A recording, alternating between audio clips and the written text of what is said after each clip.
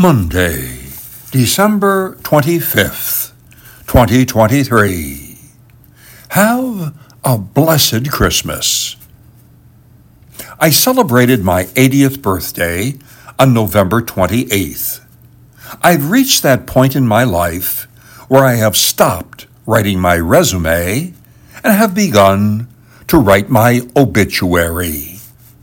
A resume details your achievements. An obituary expresses how you want to be remembered and what kind of blessings you want to leave behind for others. On this, my 80th Christmas, I am finding it hard to capture the mood of Christmas. About the only thing that still warms my heart are memories. Memories of younger, more naive days when the lights and carols, Christmas trees, and gifts really excited me. Today, so much commercialism. So how can I try to romanticize the pilgrimage of one poor couple searching for shelter 2,000 years ago amidst the plight of millions of refugees today who are journeying without even a stable as a refuge? How can I talk about peace on earth with the coming election that has polarized our nation and left millions of people unable to speak civilly to their family members and friends? There is anything but peace in Gaza and Ukraine. In my own life, there has been the deaths of loved ones, lost health, tiredness, and frustration. How do I celebrate the birth of a Redeemer in a world which looks shockingly unredeemed and with hearts that mostly feel heavy and fatigued? How do I believe that God came down from heaven, took on human flesh, conquered all suffering, and altered human history? This isn't easy to believe amidst all the evidence that seems to contradict it. I have to keep telling myself that Christmas is not a magical event. The birth of Jesus speaks of humiliation, pain, and forced fleeing, which is not unlike that being experienced by millions of refugees and victims of injustice and war on our planet today.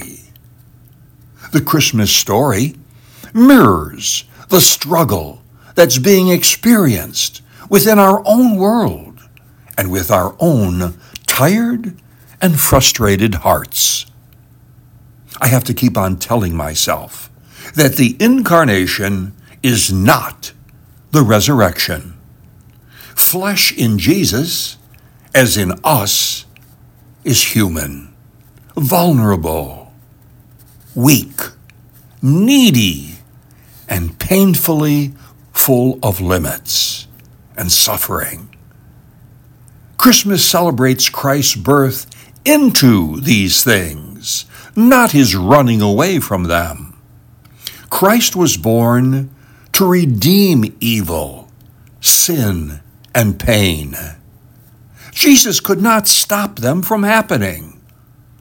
Once we fully accept that truth, we can celebrate Christ's birth without in any way denying or trivializing the real evil in our world and our own pain. Christmas is a challenge for me to celebrate while I am still in pain. Jesus is Emmanuel. God is with us. God is with us like never before. Our world remains wounded, and wars, selfishness, and bitterness linger on. Reality is harsh, and Christmas does not ask us to do a make-believe. The Incarnation does not promise heaven on earth. It promises heaven in heaven. Here on earth, it promises us something else, God's presence in our lives. This presence redeems, because knowing that God is with us is what ultimately empowers us to give up bitterness, to forgive, and to move beyond cynicism and bitterness.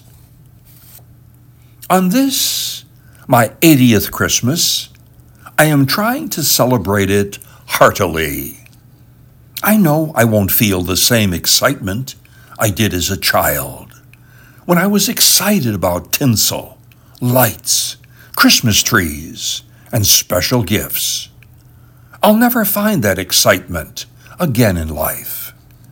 But I can find something more important, the sense that God is with me and with all of us in life, in our joys as well as in our struggles.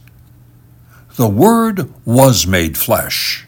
That's an incredible thing that an 80-year-old guy like me needs to celebrate. I pray that you too will celebrate the Word made flesh with me this Christmas. Have a blessed Christmas. Celebrate the Word made flesh in your heart today. Christmas began in the heart of God. It only is complete when it reaches your heart and mine. Have a blessed Christmas. Father Med Laz. I'm getting many calls and emails on this, my Christmas message. Be sure to share it with others, and be sure to listen to this Christmas message on my podcast, treatsforthesoul.org.